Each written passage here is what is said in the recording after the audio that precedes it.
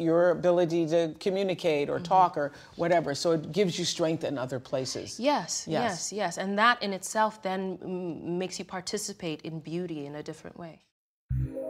Lupita Nyong'o is redefining what it means to be beautiful for women everywhere. Hollywood calls it the Lupita effect. Her daring fashion choices, fresh point of view, and unapologetic spirit have made her a modern beauty icon. But that wasn't always the case. As Lupita described at the Essence Women in Hollywood luncheon in a speech that went viral, I remember a time when I too felt unbeautiful. I put on the TV and only saw pale skin. I got teased and taunted about my night-shaded skin.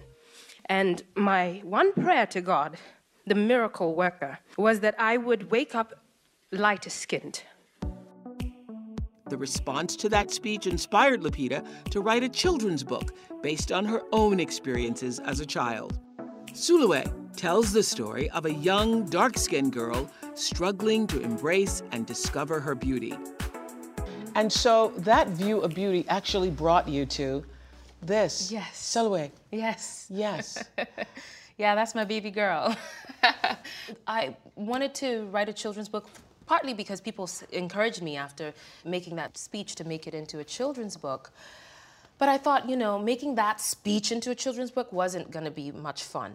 And so back in 2016, it dawned on me why and how to write a children's book. Though the subject of colorism is heavy, I wanted to create a story that was whimsical and enjoyable for a child so that they could love it when they were younger and understand it later. Yes.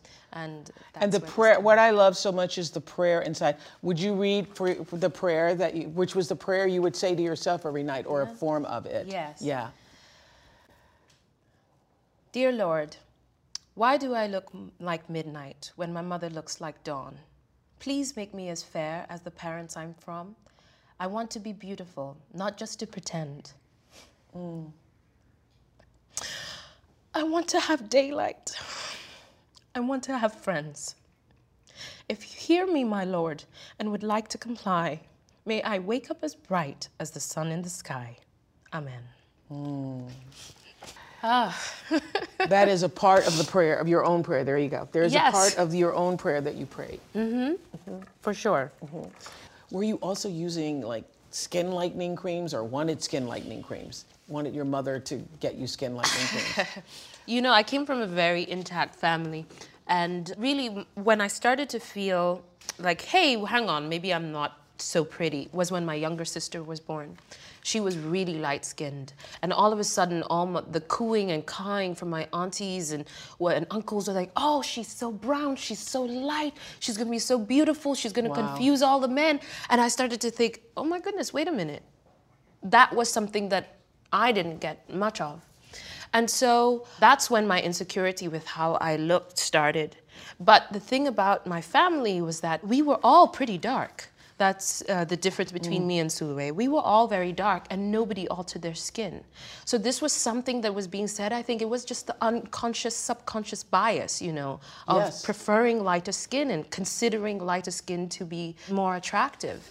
And so I honestly didn't have access to skin lightening creams, and I certainly didn't know about them because my family didn't use them.